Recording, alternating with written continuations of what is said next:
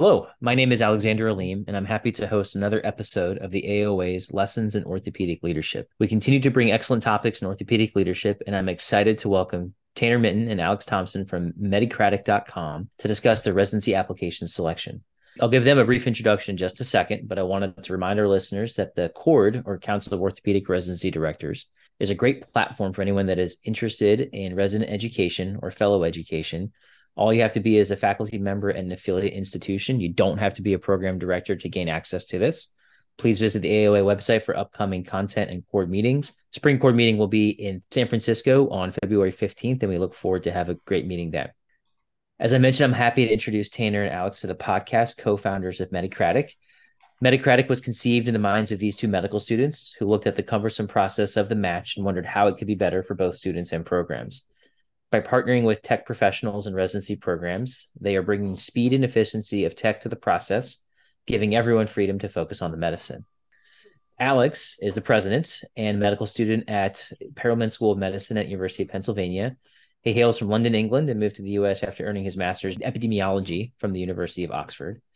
In his downtime, he enjoys cooking and photography, but admits that his culinary creations might not help the reputation of British cuisine.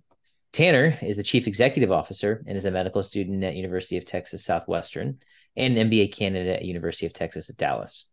Previously attended BYU, where he graduated with a degree in economics. In his free time, he enjoys to teach human anatomy to his three children. Alex and Tanner, thanks so much for coming. We really appreciate y'all taking the time and letting the AOA and the leadership know about this new platform. Yeah, we're excited to be here and to discuss some of the opportunities available here as well. I'm incredibly glad that we managed to get this in, given that, and my goodness, what is it? The upcoming cycle starts next week. Yes, absolutely. So it is September 21st when we're recording this. So we are exactly 6 days away from when the ERAS applications open. I guess first off, just like, how did this get started? You're in two different medical schools. How'd y'all get connected? And what was sort of the impetus? Obviously, there's a lot of changing stuff within the resident selection process. Full disclosure, I am a program director for orthopedic surgery. So I'm really excited about the next kind of 4 to 5 weeks to get through all of this. So maybe, Tanner, let us know kind of how this started, kind of what brought this on, and how did this even kind of come about? Yeah, so sometime last year in the summertime, I was at a conference in Philadelphia where Alex is at. And being a poor medical student, I slept on his couch for the few days that I was there for the conference. And at that time, we discussed a paper of mine, a publication that had recently been accepted that looks at the effects of capping interviews and what that would do to match results.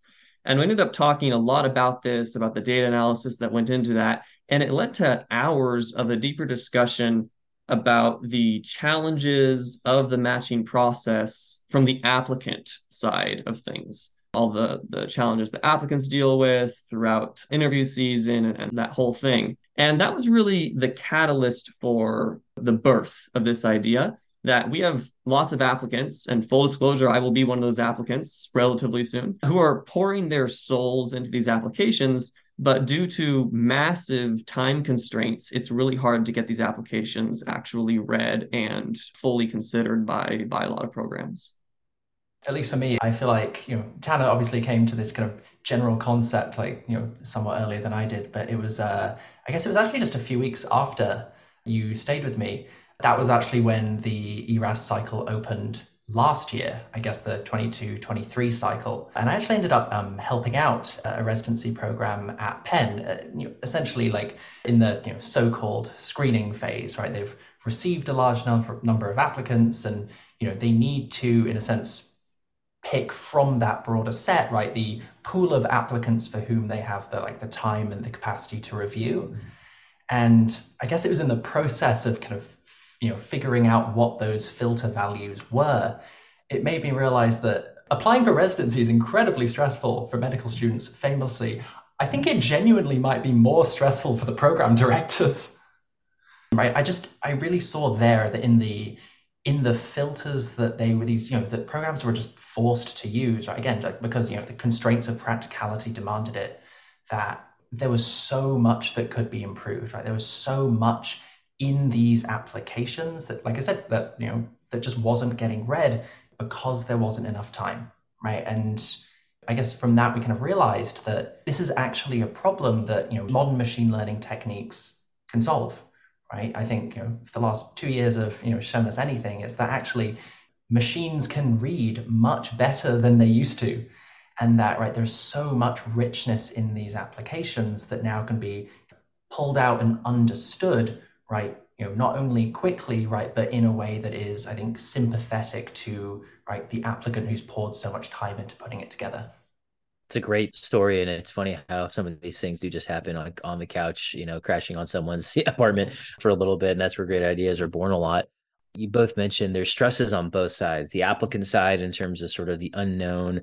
Take orthopedics, for example, 800 to 900 applications per program. You're probably looking at a 1% chance of getting an interview if you kind of play the numbers. Signals helped with that a little bit, but clearly not perfect. And then on the program director side, and I appreciate you saying that, because it's also, for me, it's you read through it and everybody is so accomplished and everybody is so great. How do you distinguish that? So the previous filters that we've had, step one scores are now pass fail. Most schools are now going to some type of pass fail curriculum with grades. The sort of quote unquote objective measures are now less and less.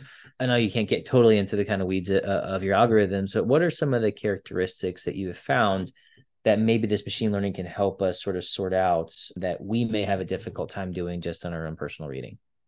I mean, I think a really great example of this is research, right? Where, for example, many programs care a great deal about research. And in fact, many programs, I see their almost like their primary goal is to produce superb academic clinicians, right? People who will go off and, create the next generation of breakthroughs in orthopedics.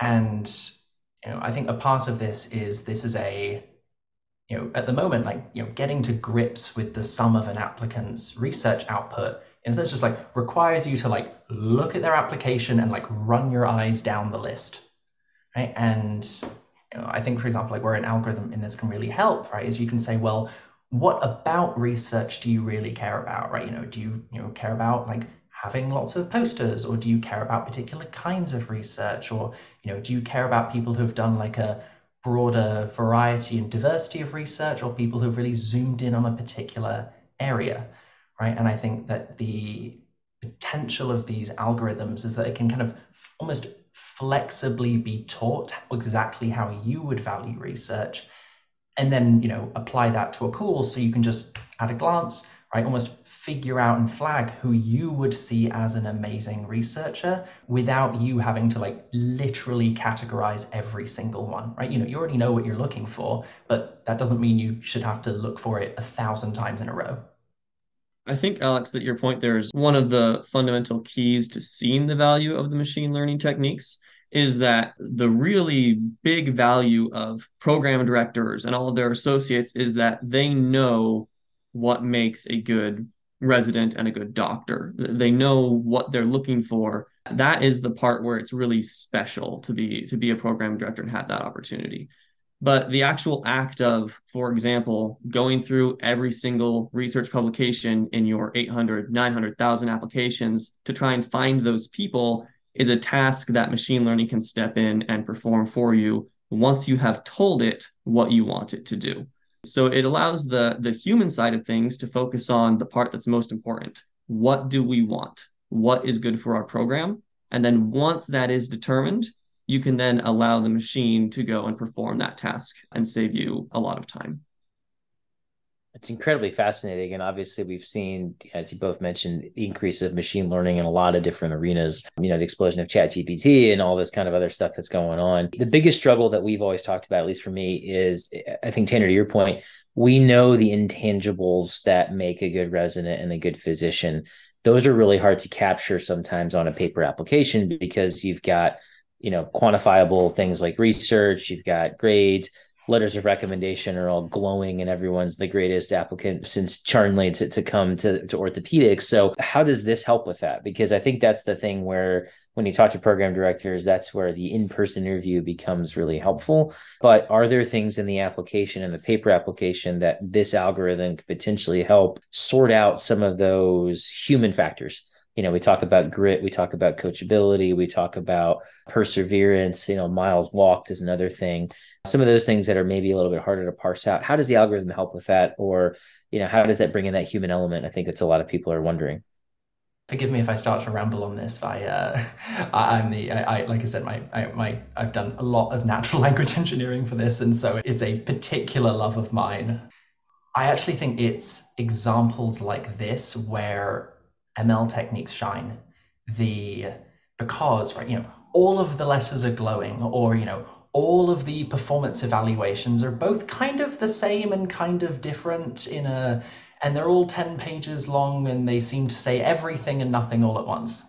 The kind of, I guess, analogy that I kind of use to get to grips with it myself is that ML techniques are amazing for like comparing and understanding the differences between these documents, right? Because they ultimately can look at it in a way that humans kind of don't. And weirdly, that makes the process more human. The analogy that I always come back to is if we want to figure out if a new drug works, we take 1,000 people or 10,000 people and randomize them to the experimental drug or to placebo. How do we determine if that drug works, right? We don't, sit and read 1,000 charts in series and then make a kind of general determination at the end of that, like, well, for the patients that received the drug, right, do I have the general sense that they did better? We don't do that, right? We extract summary statistics, right? We kind of look at them, numerically side by side and say, well, do we have like evidence of difference here? Right? I think, for example, with things like letters of recommendation, right, the human factor is so important, right? Especially when ultimately you're the person that has to work with them for years as residents, but that actually when every letter can look glowing to human eyes, when viewed through an ML model, in fact, really subtle differences that may only be apparent if you had sat down and actually put 10 letters out in front of you and examined them side by side, can suddenly show up as clear as day, right? And I'm sure right there that even I'm sure know many letter writers, for example, who write very, very strong letters generally, and then a new letter lands on your desk and you're like, oh my goodness, right, I've never seen this person this enthusiastic before. I think there's a remarkable potential of ML models to really pluck out those kinds of differences and in a sense allow just better differentiation between candidates for figuring out which one's a better fit for your program. All right, that was slightly long-winded, but I feel No, that's great. Broadly got there in the end. Yeah, no, that was perfect. So it's interesting that we bring this up because one of the things that we struggle with, at least talking to other program directors, is the human element on our side as well. Like there's a lot of us that sort of kind of bring in well, I've been doing this for 20 years. I've been successful. I know what I need to know because I can feel it kind of, and it's implicit bias to some degree. And then those things get put into this algorithm a little bit in terms of what to do. How do you convince that program director that's had success for the last 25 years and basically says, you know what, I'm pretty good at this. I've got my system, I got my algorithm. Maybe it's the right opportunity because, as I mentioned, some of the things are changing. We don't have some of the data that we used to have.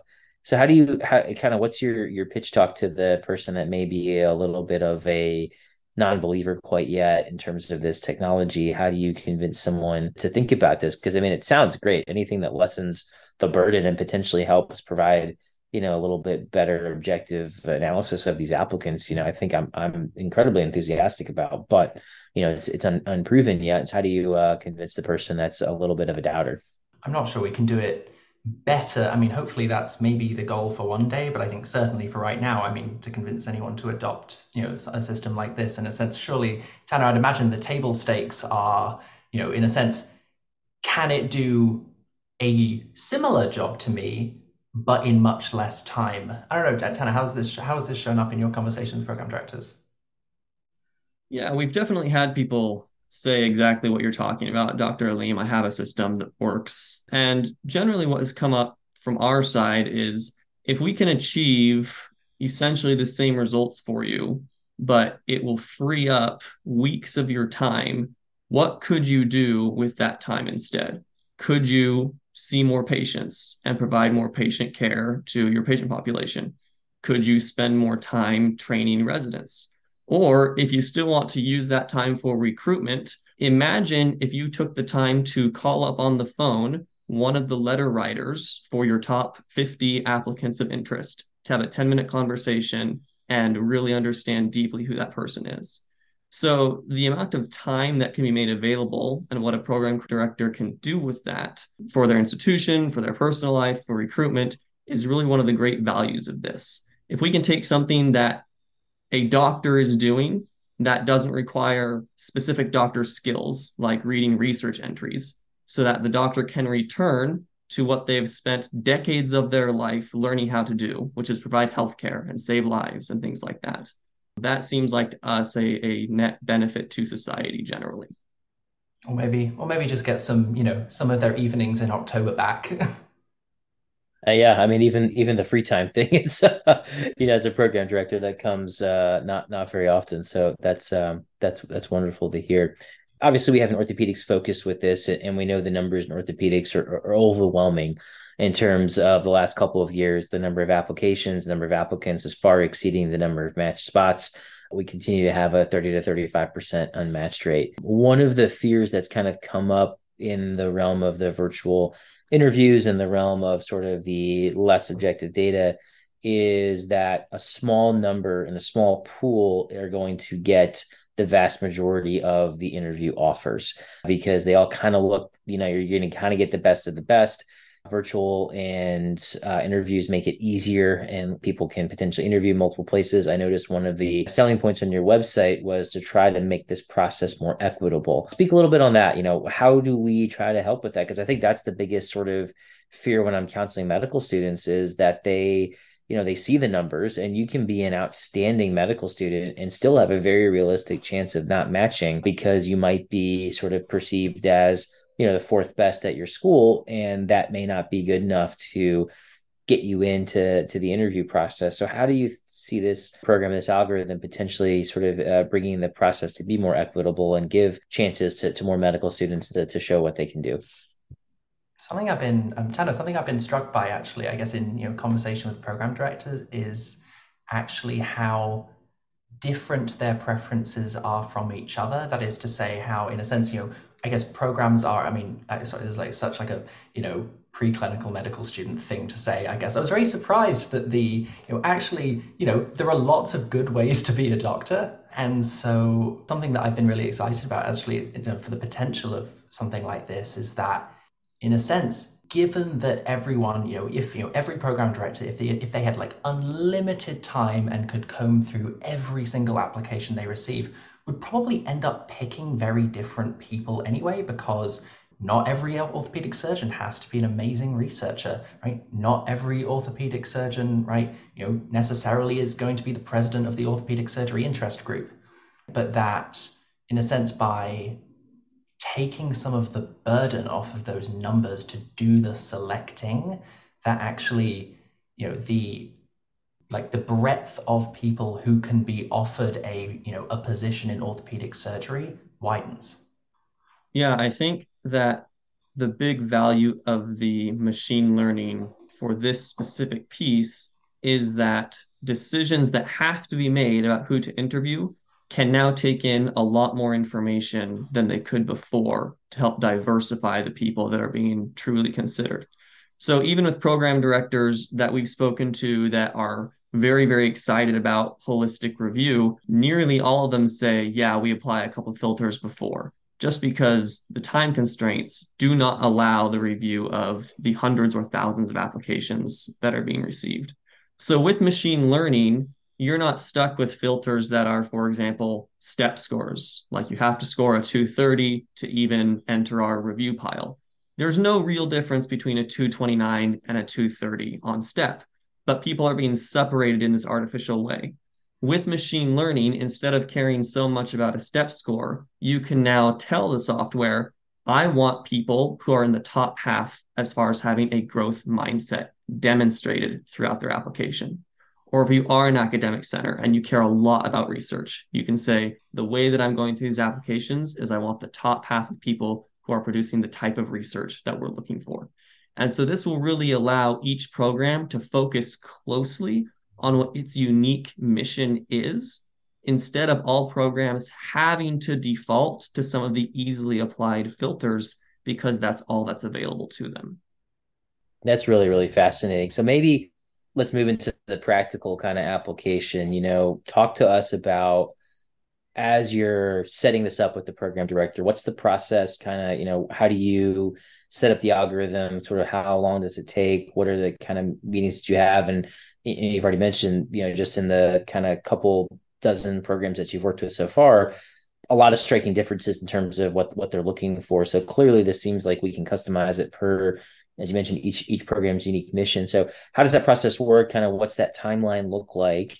And then do you have to do any kind of run throughs or anything like that before you kind of see a finished product? And obviously I'm assuming that each year of data you get, it refines itself, you learn more, and it could potentially get better and better theoretically as you get more and more programs and more applications kind of within that. I mean, you can go on to medicratic.com and sign up for a free account right now if you so please. I mean, not to turn this into a sales or demo meeting, but So to answer your question, Dr. Aleem, the software, the way that it exists in its current form, is that it really has sort of two different parts to it. And the first part is the part that program directors really get involved in, where they teach the software what they are looking for, what works for their specific program.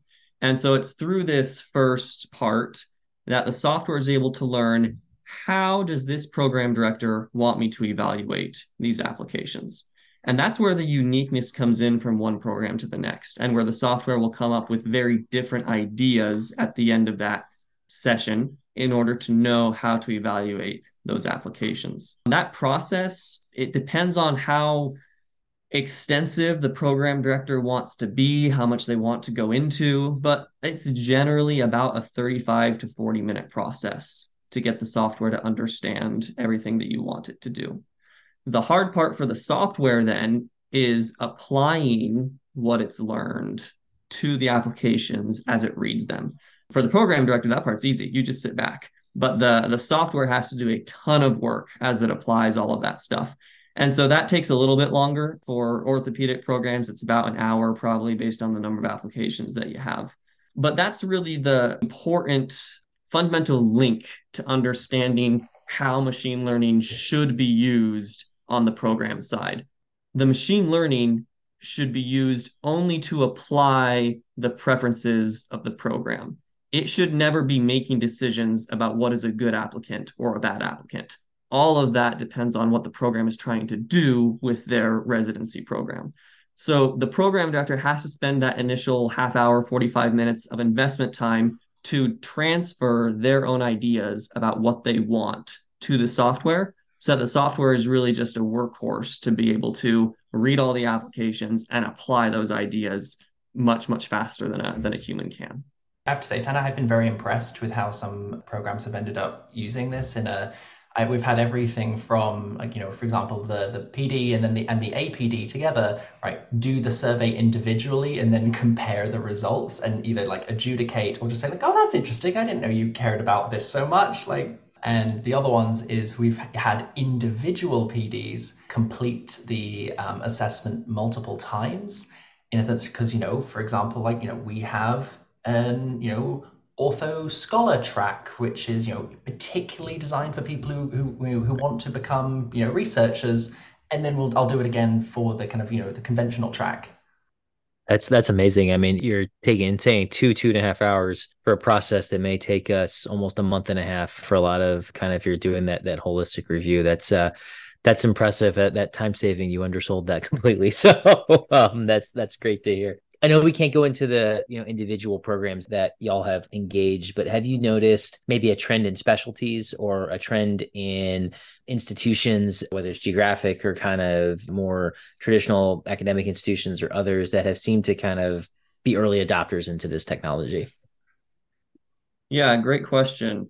Up until this point, we have seen that specialties that are more likely to be early adopters are commonly specialties who might have a more acute sense of urgency with getting the applications read and analyzed and things like that. So specialties that are receiving many, many applications per spot have seemed to be more interested than those that maybe it's not quite as difficult to get through all of them, which I think makes a lot of sense. Absolutely. As far as geographic patterns, I have not noticed any, although we haven't specifically analyzed that. I haven't seen anything that's abundantly obvious. This is incredibly fascinating, and you guys have really piqued my interest in this. So it's going to be really fascinating to see how y'all go this. I wanted to kind of pivot just a little bit to machine learning. We talked about AI a little bit. One of the kind of big topics that we've talked about on the program director side is how are applicants going to use AI machine learning in their own applications to kind of craft and create what looks like a great applicant. As you mentioned, we can put in our own preferences and we can read these things, but how do you distinguish that? And if you're thinking about this on the applicant side, well, can I put in something and say, here's my experiences, create an application that makes me look or shows my own potential in, like you said, growth mindset, perseverance, research kind of thing to do that. Clearly it's going to happen. And clearly I'm sure we're going to read some personal statements this year that were created by ChatGPT or other AI. And I'm just kind of interested to kind of hear your opinions about where that's going, unrelated to your own endeavors. I'm kind of on the fence. I think, it's one of those, well, we use technology to help our, cells get better all the time. Why not use it? But it's also seems a little bit disingenuous in terms of, that human element, but clearly the computers, the machine learning have a more human element than we used to have. So just interesting kind of your thoughts about what that's going to look like. This is probably the first year we're going to see potentially some of that. And, I'm not going to be able to really distinguish it. I think I've seen a couple colleagues send me their own crafted personal statements using some of these AI algorithms. And I'll tell you, they are great and they reflect really, really well. But just kind of thoughts on that. I think it's an incredibly relevant question. As someone who spends a lot of time, I guess, with the kinds of models that, for example, like the ones that power ChatGPT, right? Large language models, right? Many of these models are essentially trained by just feeding them enormous amounts of text scraped from the internet and essentially asking them like, oh, given this text, predict the next word in the sentence. And so I think an interesting kind of side effect of that is that, because they typically spit out the most or almost the most predictable next word, right? You, in a sense, if you ask it something generic, you will almost certainly receive something generic. I think, if I were to, type in like, write me a personal statement for orthopedic surgery, in the first 3 sentences would be, I tore my ACL in college. Sorry, I've read a lot of orthopedic personal statements. Yeah, no, that's yes. And so I think an interesting thing about this system, I hope, is that people don't feel the need to craft such a persona around themselves, because they can be instead comfortable in knowing that the program that most wants someone like them, right, will be able to identify them from their pool of applicants, right? If all they need to do is write an application that is a true reflection of who they are, right? Applicants can always write, I'm sure, to put themselves in the best light. But I mean, I guess that's kind of no different than what happens now. Right. I think in terms of the ethics of using AI to write a personal statement, I mean, I feel like that's not really our position to judge. Although I guess to note, I suppose ERAS's terms of use this year do expressly prohibit that. I think that ultimately the goal of an application is to tell a story that only you can tell, and that maybe these tools will help people put that into words, but that that is certainly I think an ongoing cultural question that it's still being litigated. Yeah, I think just to add a little bit to what Alex summarized very well, I think that there's 2 possible outcomes from this. One is that program directors simply stop using the personal statement as a way to evaluate applicants because it becomes more or less worthless. But the other way to look at it is, if ChatGPT is creating personal statements that are more effusive and more sympathetic to the applicant, even before ChatGPT, applicants could lie and they could pay someone to write a personal statement for them.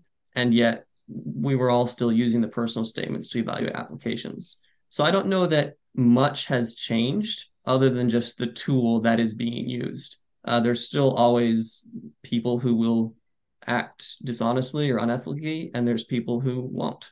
And that's just how it's kind of always been. I Great. Well guess, said.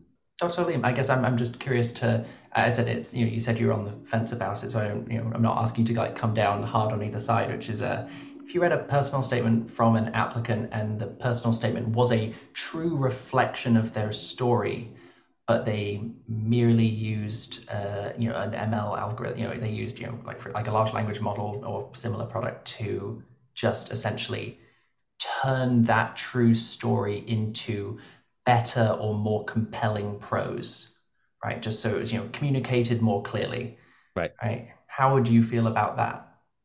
I think that to me is the value of using a tool like this. And that's what we tell the students, this is their opportunity to, as you mentioned, give us a true reflection of yourself, because that's really what we're doing. Holistic review is such a important thing that we're doing now in residency selection. And so we do want to make sure that we're really casting and understanding yourself. And if you're using something, and we send out personal statements to get edited all the time. We have, medical editors, we have English major friends that help do that for us. It's not like no one writes a personal statement on their own and doesn't have it get vetted by somebody. So I again, I don't think it's wrong, but I think to your point, it has to be accurate and has to be honest. And if that's where I think the concern becomes, because if you put in these, as you mentioned, this sort of preconceived, things that we think that students think they need to show in an orthopedic application, but it's not a true reflection of yourself, that's where the trouble becomes.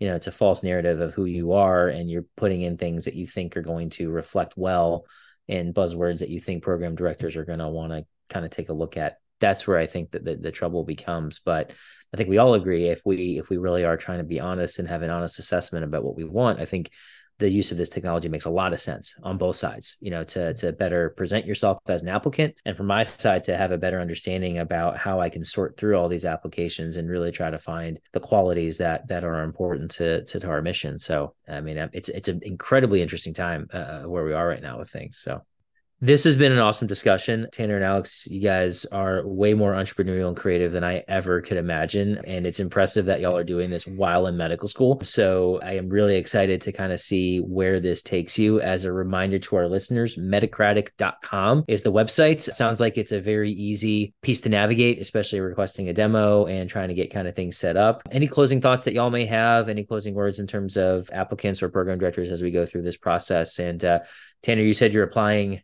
right now, so best of luck to you. Thank you. Just a correction for the record, I'll apply next year. Next year. Oh, sorry. So you got one more year. Okay. Yes. Wait, don't want to make me Tanner, older than I am. Wait, Tanner, is this whole venture like a long play to match into orthopedics? That's exactly right. Yes. Yeah, that's why I took a year off, is to meet Dr. Aleem and try and match at his university.